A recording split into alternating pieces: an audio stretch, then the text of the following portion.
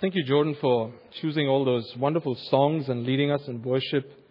Kind of helps me to introduce what I wanted to talk about. Actually, it's a bit like the Star Wars movies.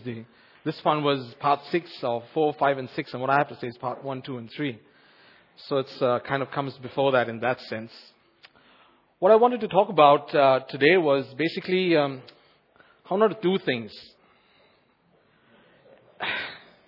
Often when instructing someone how not to do something, it can be equally instructive, if not more instructive, than what to do. So I've put a list of things to illustrate my point. For example, how not to get on an escalator. It's a bit troublesome. If you ever want to get on an escalator, that's not how to do it. Next, how not to perform a high jump if you're ever going to the Olympics. That's not how you do it. Okay. How not to report in a hurricane. Watch out for flying debris. How not to dance on live TV. Whoops. It was quite funny. How not to throw a hand grenade. That's pretty important. Let's see how. Throw it right at your feet. No, that's not how to do it. Okay. How not to fake an injury. This is pretty important actually. That's not how you do it.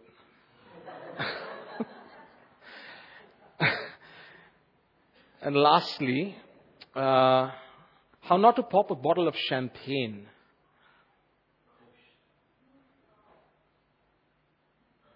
Whoa. As you can see, how showing not what not to do can be somewhat instructive as showing what to do, and simply because the consequences are painful when you do something the wrong way. It will be very funny to those who are around, like us, who watch, the onlookers. But for you, it will be quite painful. Or at the very least, you end up looking quite stupid. So I'd like to apply this technique of how not to the subject of how not to think if you've been born again. How not to think if you've been born again. So far in our series on what Christians pursue, we've been looking at the attitudes and behaviors that are characteristic of born again believers. It's been a sort of how to or a what to do sort of guide as to how to live the Christian life. And because we've already been through so many how-tos, I thought today we might do a how not to. And it's a follow-on from the last time when we were talking about renewal of mind, and we looked at Ephesians chapter 4. And we saw that the renewal of mind is a natural pursuit for those who have been born again, because to be born again means that you have a new mind. So to be born again implies that you think anew.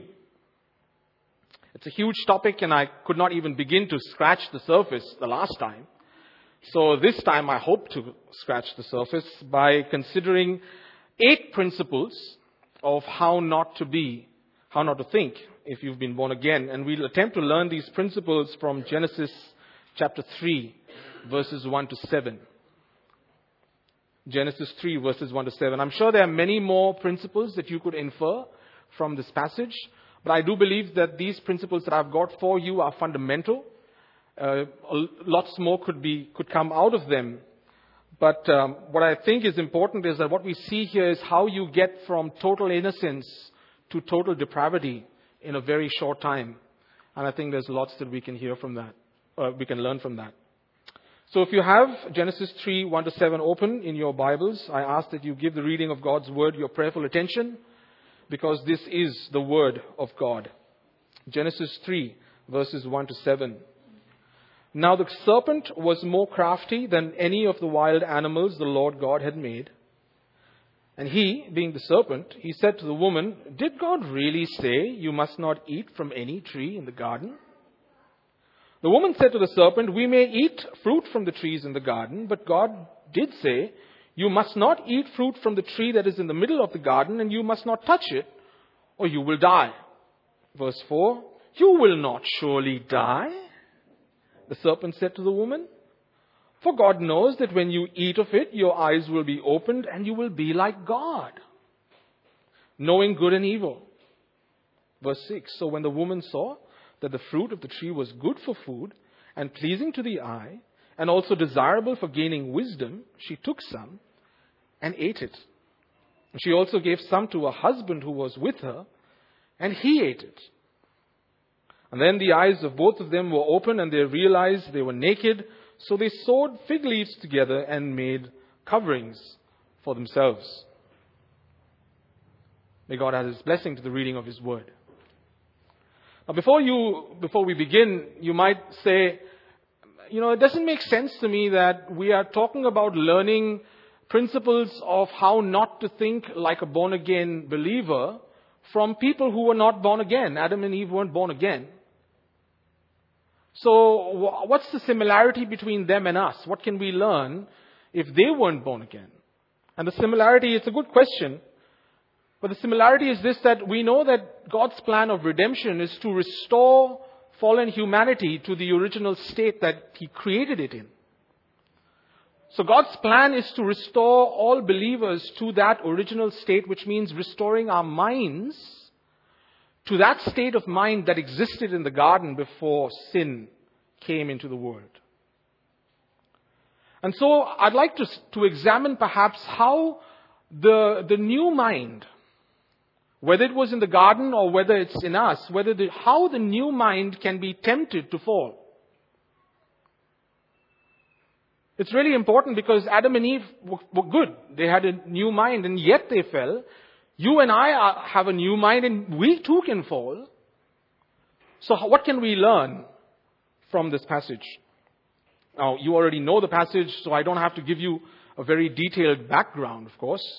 The characters are the first human beings who have been created good. The third character is the most resplendent angelic being ever created, Satan himself. And the man and the woman at this point are uncorrupted. They are good, but Scripture tells us that by now, Satan has already fallen. He has been expelled from heaven because he has rebelled against God. And so at this point, you have sin already in the universe. Man and woman are not corrupted. They are good. But there's a contrast between good man and woman and a fallen angelic being. So right out here, we have this contrast about what is good and what is fallen. And that's what we want to identify. We want to identify fallen thinking so that we don't fall into that trap of fallen thinking. As redeemed, born-again believers, that is not how we want to think. 2 Corinthians 2:11 says, "So that no advantage would be taken of us by Satan, for we are not ignorant of his schemes." This passage, hopefully, will show us what his schemes are. So let's get into it. Verse 1. "Now the serpent was more crafty than any of the wild animals the Lord God had made. He said to the woman, 'Did God really say you must not eat from any tree in the garden?'" Who's speaking? Satan. What is he saying? He's pretending to examine the Word of God. Did God really say? But it's a false examination. It's a pretense of an examination because the question is framed in a lie. Here's what God actually said. Genesis 2:16 and 17. "The Lord God commanded the man, saying, 'From any tree of the garden you may eat freely. But from the tree of the knowledge of good and evil you shall not eat, for in the day that you eat from it you will surely die.'" God says, from any tree you may eat freely except one. But Satan asked, did God really say you can't eat from any tree? Do you spot the difference? Do you spot the lie? Satan is presenting God's benevolence and generosity as unfairness and oppression. Why is he doing this? Because he wants to create doubt about the character of God. Why does he want to create doubt about the character of God? Because once you start doubting the character of God, you start doubting the Word of God. And when you start doubting the Word of God, then Satan is free to plug in his lies. So that's his strategy. It's the oldest trick in the book. I mean, politicians do it all the time, right? You just malign someone's character assassinate, mudsling, and gosh, you're not going to listen to that person anymore, regardless of whether it's true or not. So the easiest way to defame someone is attack their character, because attacking their character is the shortest distance to shutting them up so that no one ever listens to them again. And that's Satan's lie. Simple, but massively effective. So the first step is to get people to doubt the character of God. And how does he do that? How does he achieve this with Eve? He gets her to start doubting the goodness of God. And this brings us to our first principle of how not to think if you've been born again. Is to think that God is withholding good things from you. We need to stop thinking that God is withholding good from us. Did God really say that you must not eat from any tree in the garden? Up to that point, Eve has only ever experienced the goodness of God. Up to this point, she has a personal relationship with God. She knows who He is. He comes and talks to both her and her husband in the cool of the day in the garden. She only has ever experienced God as a good God. And it's the same with every believer. We have no reason to even consider the idea that God may not be good. Romans 8:32, He who did not spare His own Son, but delivered Him over for us all, how will He not also with Him freely give us all things? Ephesians 1:3, Praise be to the God and Father of our Lord Jesus Christ. Why? Because He has blessed us in the heavenly realms with every spiritual blessing in Christ. Do you ever doubt the goodness of God in your life? I know I do. Circumstances come across, and hardships and troubles and discomfort, and I start to wonder, does God really love me? If He loved me, would I be in this situation? If He's a good God, why do I hurt so much? If you're ever in that place, read Psalm 136. Give thanks to the Lord, for He is good. For His loving kindness is everlasting. And that refrain continues on every verse in the Psalm, for His loving kindness is everlasting. 1 John 1:5, God is light, and in Him is no darkness at all. God is good, not because He strives to be good, not because He's trying to be the good guy, but because He is goodness in His very essence. He is goodness through and through. Today's vernacular, we'd say He's all good. The goodness of God, because it is His very nature, is the essence of reality. So if you question the goodness of God, you are butting your head up against what is real. Ultimately. It is also to accuse God of creating boundaries that sort of infringe upon our pleasure. And that's the second principle of how not to think if you've been born again. Stop thinking that God is somehow a killjoy. Have you ever been there in your mind? Man, I wish I didn't have to obey all these rules and regulations, and oh my gosh, I'd have so much more fun if God just cut me a little slack.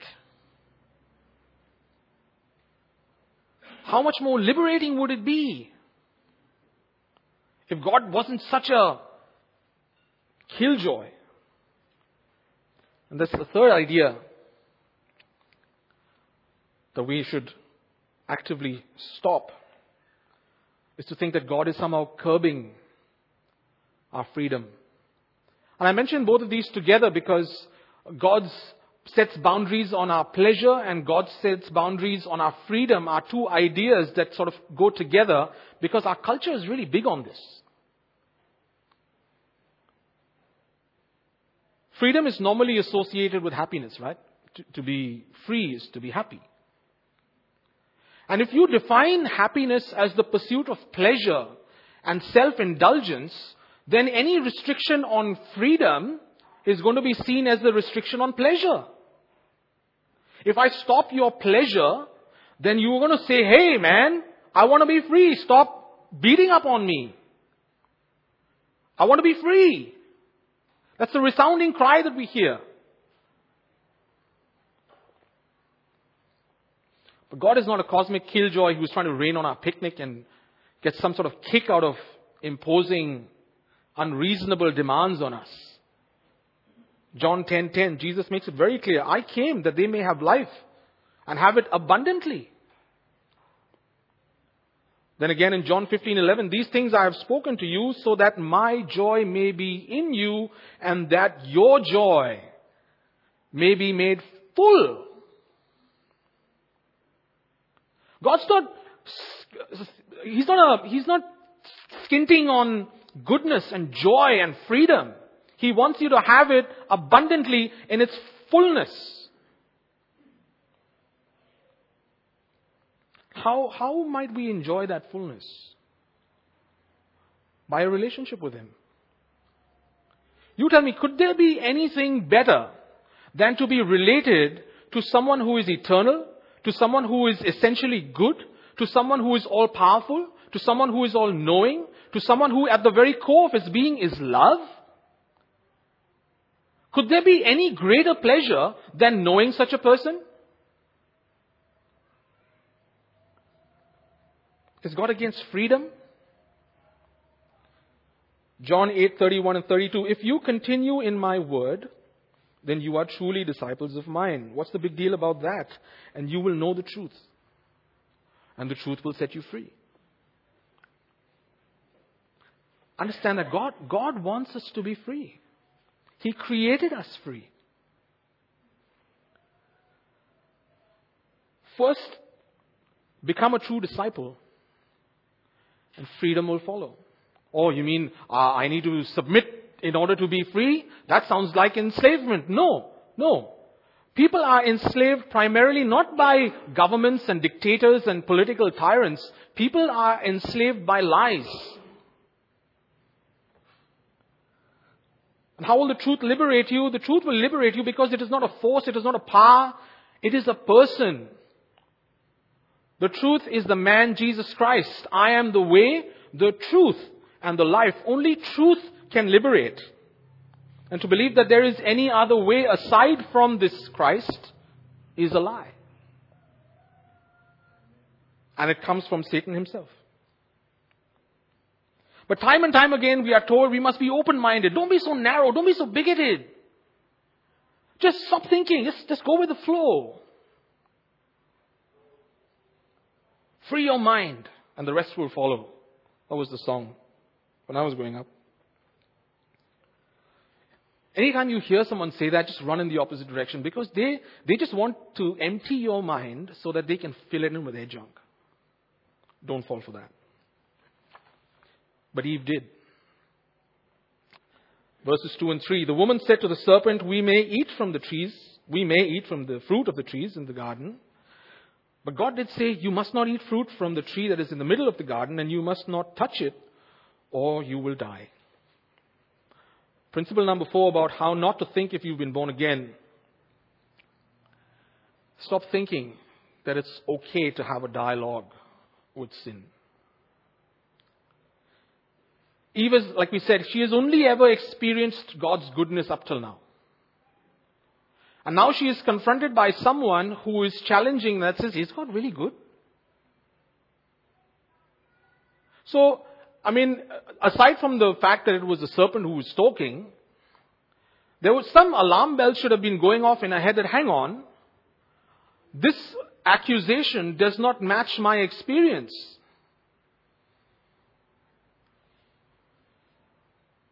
She may not have known that this was Satan, and she may not have known that, he was the enemy. Granted. But when someone comes and confronts you with a supposed reality that has not been your experience, are you just going to buy it? If she wanted to say, okay, I hear your point, but that's not been my experience. God is good. I know Him. I have a personal relationship with Him. Who are you? How come you're telling me all this stuff that doesn't match what I know so far? That's a conversation worth having. That's a dialogue worth having. But she didn't have that. She just sort of went along. There's no confrontation to Satan's lie. Now, how many times has that happened in our lives? Oh, I see, this temptation comes along. I say, oh, that's interesting. And my conscience says, no, stop, move on. That's wrong. That's sin. No, I'm saying, hang on. Let's see what this is all about. And look, my conscience says, no, stop it. That's sin. Move on. And I'm saying, no, I want to see this. I'm just thinking about it. I'm not doing anything. So I'm actually telling my conscience to shut up while I investigate sin, when the job of my conscience is actually to alert me. My conscience is a red flag saying, stop.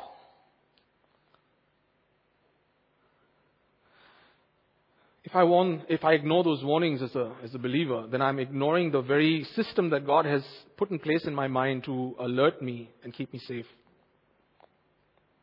So here's the problem. When I start doubting the character of God, and when I start doubting His Word, then I start having a dialogue with sin. That's when you can be sure that you can expect an assault on the Word of God. Verses 4 and 5. You will not surely die. Come on.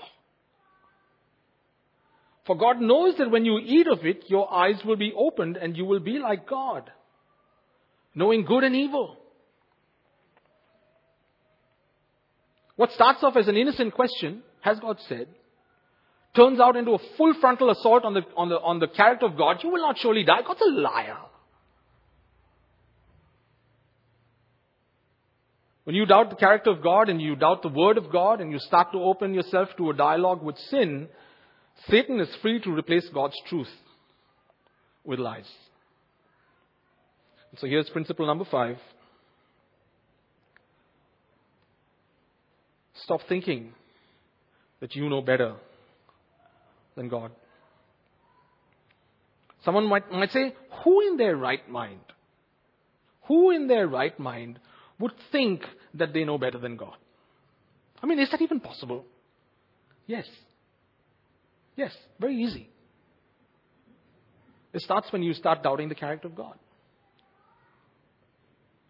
It starts when you start experimenting with the idea that perhaps He's not good. And you start toying with the idea that maybe there's something really off with His Word.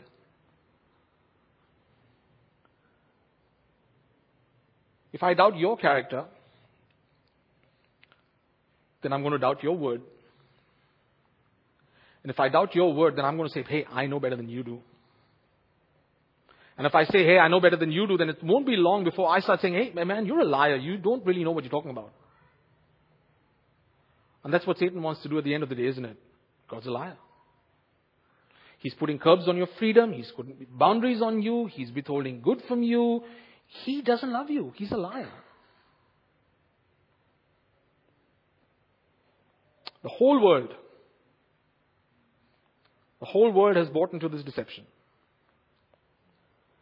As believers, we wouldn't dream of thinking that, we know better than God, but it's so easy.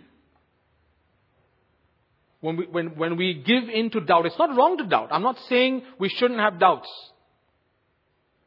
Doubts are normal. We're human. We have a finite understanding. Things will creep in and we do have doubts. But when we let doubts go unchallenged, when we start to accept those doubts as truth,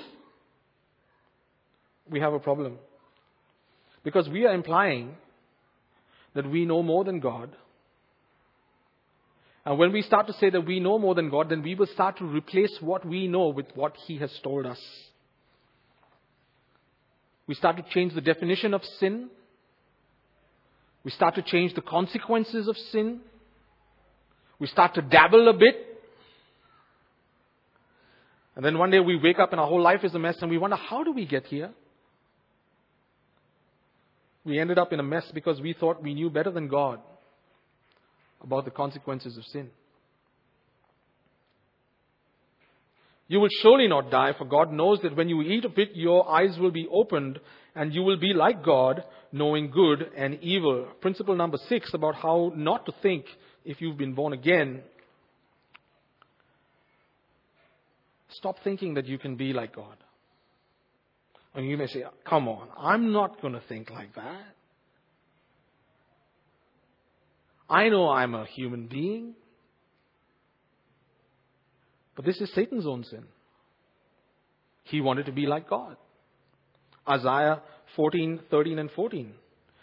God says, but you said in your heart, you, Satan, you said in your heart, I will ascend to heaven. I will raise my throne above the stars of God. And I will sit on the mount of assembly in the recesses of the north. I will ascend above the heights of the cloud. I will make myself as the Most High. That's Satan's sin. That's the first sin. The most stunning, the most beautiful, the most wise and talented creature in the universe makes the stupidest decision to think that he can take God on. He rebels against the throne of authority. He refuses to accept God as his authority. He thinks that he can now somehow overthrow God who created him. Are you stupid or what? But that's how powerful sin is. That is how powerful pride is. Don't think that you're messing with something that is in your control. If you are not saved, this is beyond your ability to handle. Sin creates the illusion that evil is actually a virtue. That God is somehow a weakling. He doesn't know what he's doing. And that you are the master of your own destiny. How many times have you heard that? Eve bought into that deception. But this is what amazes me. She was already like God. Genesis 1:26. Then God said, let us make man in our image, according to our likeness. Genesis 5:1 and 2. In the day when God created man, he made him in the likeness of God. He created them male and female. She was like God.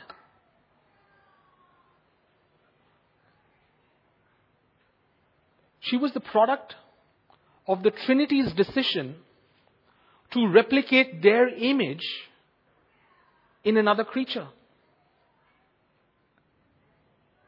She and her husband had dominion, power, rulership of the entire planet.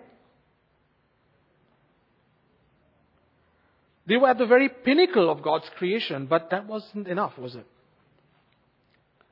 She wanted a different set of equality. And that equality doesn't just mean I'm equal. It means I want to take your place.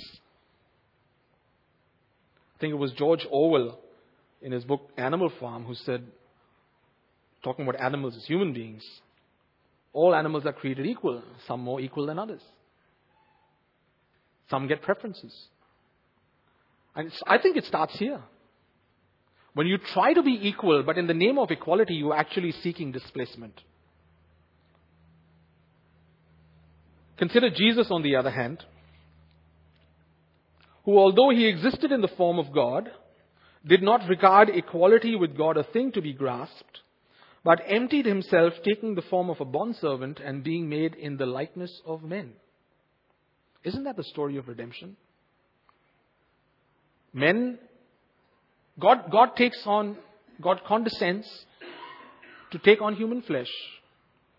We've been singing about it all throughout this morning. God condescends to take on human flesh.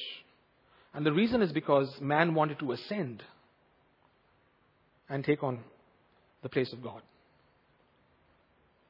And that's the sin. It's not the eating of the fruit.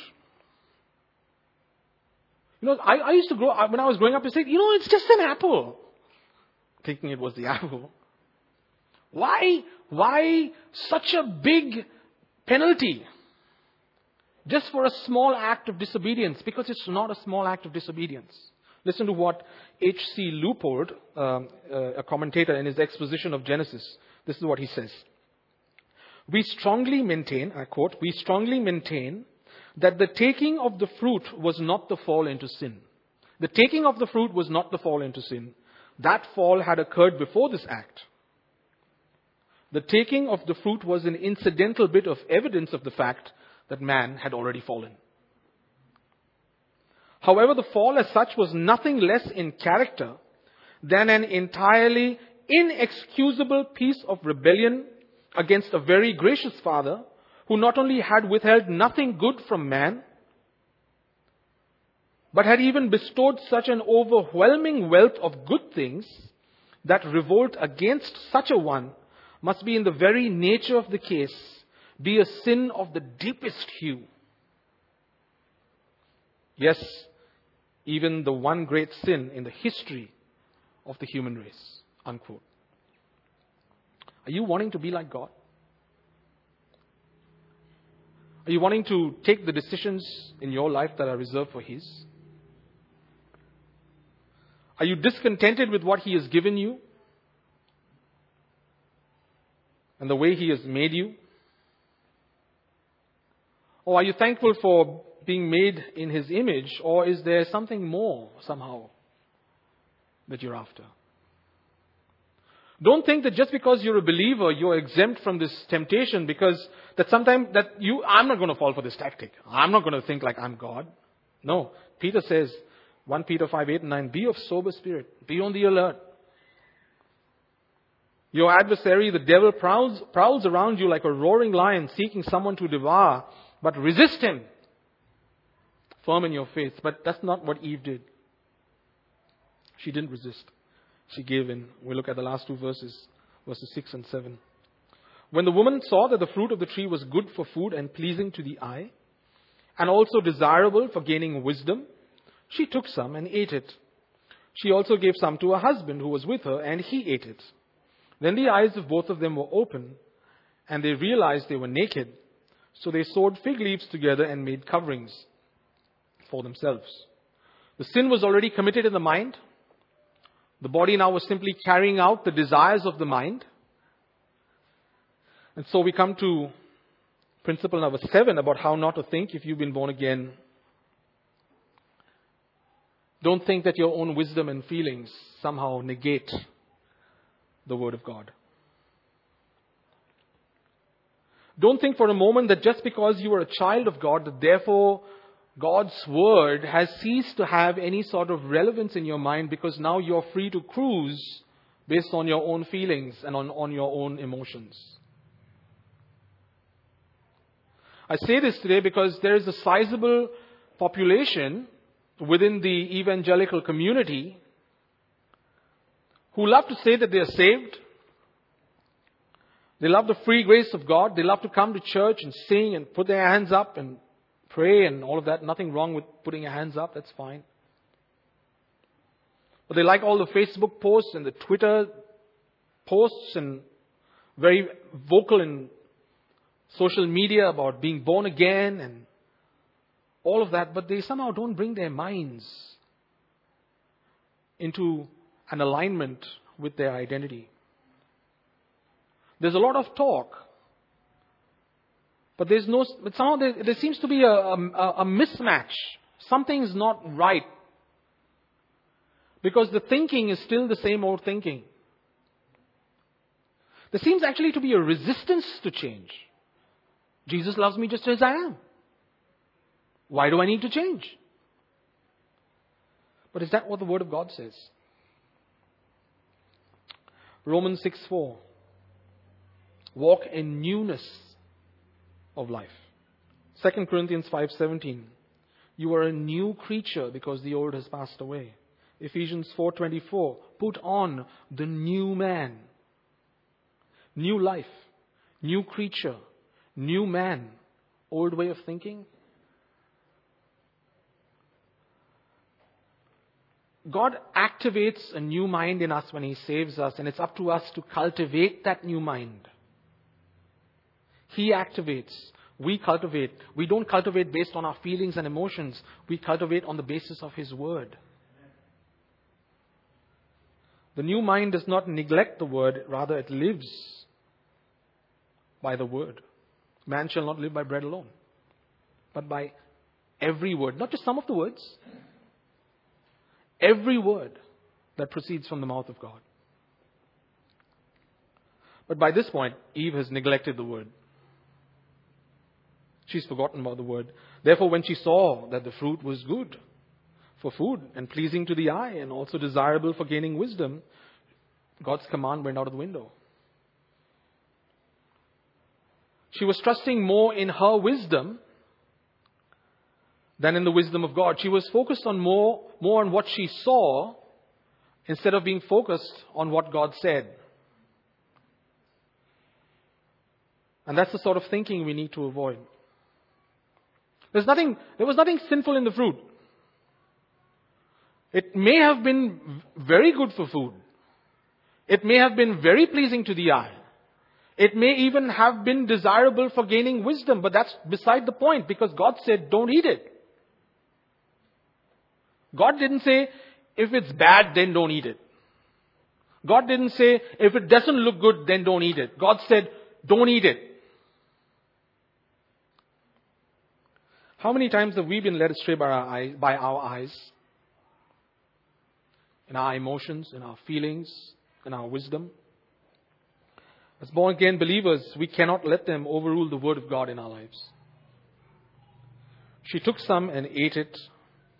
She also gave some to her husband who was with her, and he ate it. And so we come to the eighth and the last principle about how not to think. If you've been born again, stop using the behavior of other believers to inform your theology. Why do I say this? Eve sinned because she was deceived. I've only been talking about Eve so far. I'm not trying to have a go at her. I'm not being misogynistic or sexist. That's what the text says. But now we come to Adam. She took and ate it. She also gave some to her husband, and he ate it. Eve was deceived. Someone messed with her head, and she was deceived. But Adam ate out of full-blown rebellion. There was no one messing with his head. There was no one trying to tempt him. There was no one trying to argue and make him doubt the character of God. He did that all by himself. He thought, hey, my wife's eating it.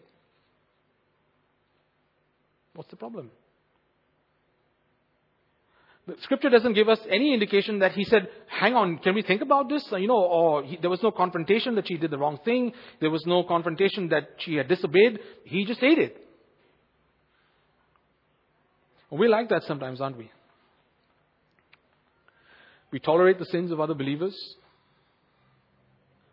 We just let them slide. They are our brothers and sisters in the Lord. Why judge? It's almost as if we will use any excuse to sort of explain away the sinful habits and lifestyles of other believers. How did Peter deal with Ananias and Sapphira when they lied about the offering? How did Paul deal with Peter when Peter stopped eating with the Gentiles? Sure, we may not be like Adam, who followed after Eve when she sinned. So it's not as if we look at someone else and we start doing what they do. But we can take the attitude that if a Christian is doing something that the Lord says is wrong, then maybe it's not wrong. I mean, this person that I love so much, surely they can't be wrong.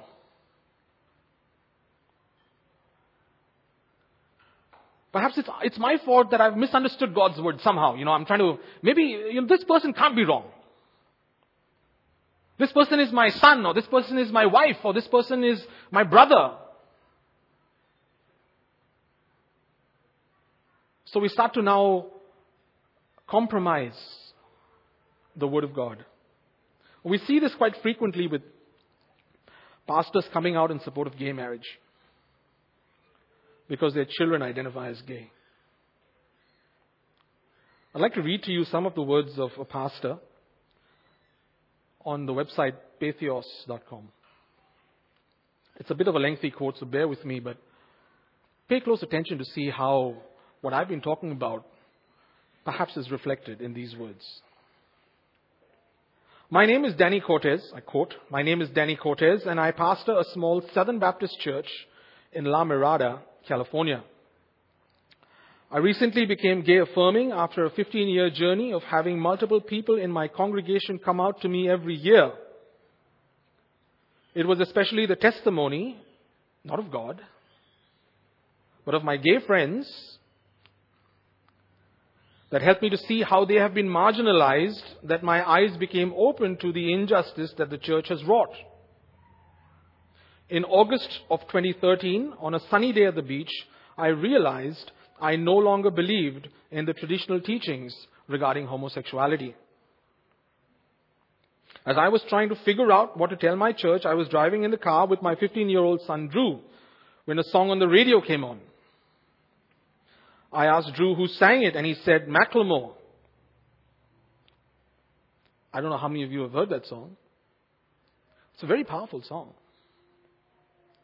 It talks about the injustice that's being perpetrated against same-sex couples. So I continue, I quote, "And then he asked me why I was interested in it, and I told him that I liked the song. He was startled, and he asked me if I knew that the song's message was gay affirming. And I told him that I did know, and that's why I liked the song. I also told him that I no longer believed what I used to believe. As we got out of the car, I could tell he was puzzled. So I asked him what he was thinking, and in the parking lot, he told me in a nervous voice, Dad, I'm gay. My heart skipped a beat, and I turned towards him, and we gave one another the biggest and longest hug as we cried, and all I could tell him was that I loved him so much and that I accepted him just as he is. I then told my church on Feb 9 about my new position. However, I expressed that my goal wasn't about trying to convince everyone what I believe, but that we should allow room for grace in the midst of disagreement.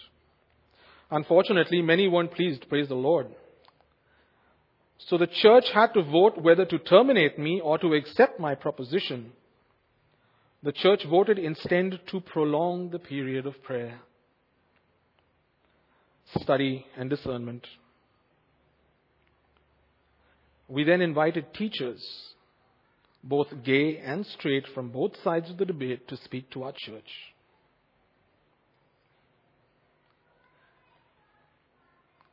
You're a shepherd. You don't invite wolves into your flock. But I continue. The church just voted 2 Sundays ago on May 18th, 2014. It's not long ago.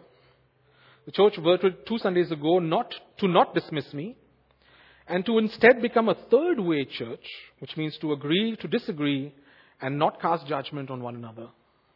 This is a huge step for a Southern Baptist church. So now, we will accept the LGBT community even though they may be in a relationship. We will choose to remain the body of Christ and not cast judgment. We will work towards graceful dialogue in the midst of theological differences. We see that this is possible in the same way that our church holds different positions on the issue of divorce and remarriage. In this issue, we are able to not cast judgment in our disagreement, End quote. Really, are you going to be the body of Christ? By allowing what Christ actively has labeled as sin? And you're going to say that this is love? And this is a graceful way to agree? When our own family members sin, that's hard. I can understand that. I can't even begin to understand how it must have been for this pastor to learn that his son was gay. I cannot comprehend the feelings and the range of emotions that must have gone through his head. But to allow their behavior to inform his own theology, that is not just a tragedy, that is a travesty. It is criminal. It is sacrilege.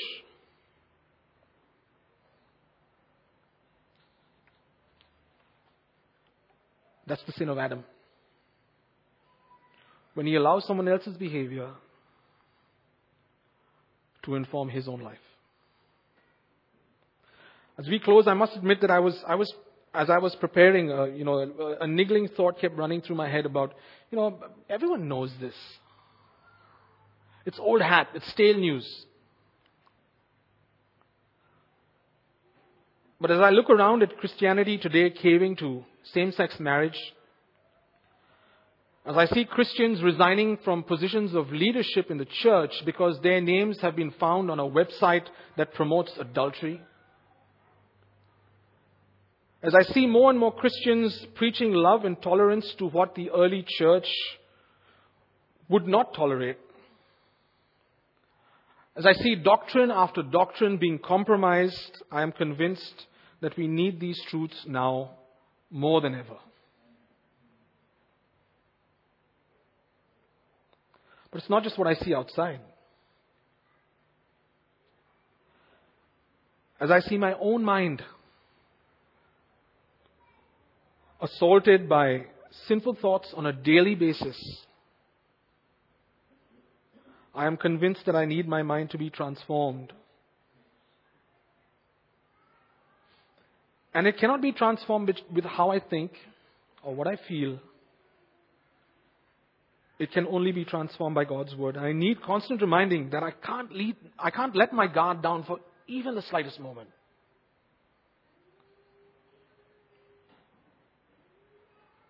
I need to know how to think. It all starts with a small little thing. You question the goodness of God. You start doubting the word of God.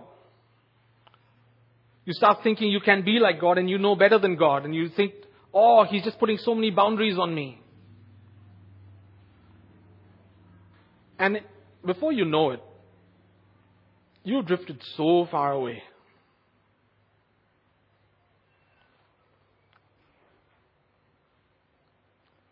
I need to know how not to think if I'm born again, because I need to actively reject that sort of thinking. Why? Because eternity is at stake. The image of God is at stake. And the testimony of His bride is at stake. When we let down our guard, what once seemed to be unthinkable, how did we ever come to this place? That's never going to happen. No, hang on. You have no idea how quickly you can slide down that slippery slope. You have no idea how quickly you can go past the point of no return when you start to question the goodness of God. There is no innocence in the questions of Satan when those doubts come in your mind. Be aware. Be very aware. So having seen how not to think, how should we as Christians think. And I'd like you to turn lastly to the book of 2 Corinthians chapter 10. Jeff's going to be preaching from this in a few weeks, or a while actually. But 2 Corinthians chapter 10 verses 3 and 5. How are we to think as born again believers? 2 Corinthians chapter 10 verses 3 to 5. For though we walk in the flesh, we do not war according to the flesh. Why? For the weapons of our warfare are not of the flesh, but divinely powerful for the destruction of fortresses. And he's talking about fortresses in the mind, mental strongholds. We are destroying speculations, thoughts, stuff that happens in the mind. We are destroying speculations and every lofty thing raised up against the knowledge of God, and we are taking every thought captive to the obedience of Christ. May that be our constant endeavor. That we take every thought. Doesn't matter whether I'm saying it, doesn't matter who's saying it. Take every thought captive to the obedience of Christ. Shall we pray?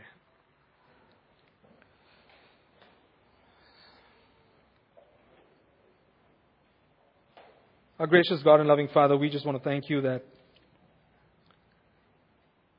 you are a generous God. We want to thank you that you are a good God. We want to thank you, Lord, that you are a merciful and gracious God. And Lord, we want to seek forgiveness for the times when we have questioned and doubted your goodness in our lives. And Father, we want to seek forgiveness for the times when we have allowed those questions and doubts to remain. When we have not challenged and doubted our own doubts. Father God, we just want to pray that you would renew our minds and renew our thinking. Lord, having identified how we ought not to think, we just pray, Lord, that you would help us now to identify these patterns whenever they surface in our own minds so that we can reject them outright, because that's not how you created us to think. Father, we want to be pure in our minds first.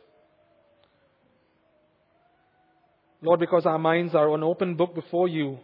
As a man thinks in his heart, so he is. And so, Lord, we want our minds and we want to offer our minds to you as a living sacrifice. Where your will would be done. Where your will, Lord, would be achieved in the sanctification of our lives, in the conforming of our lives to your word. And Lord, then we could sing, let your kingdom come. And we ask all this in Jesus' most holy and precious name. Amen.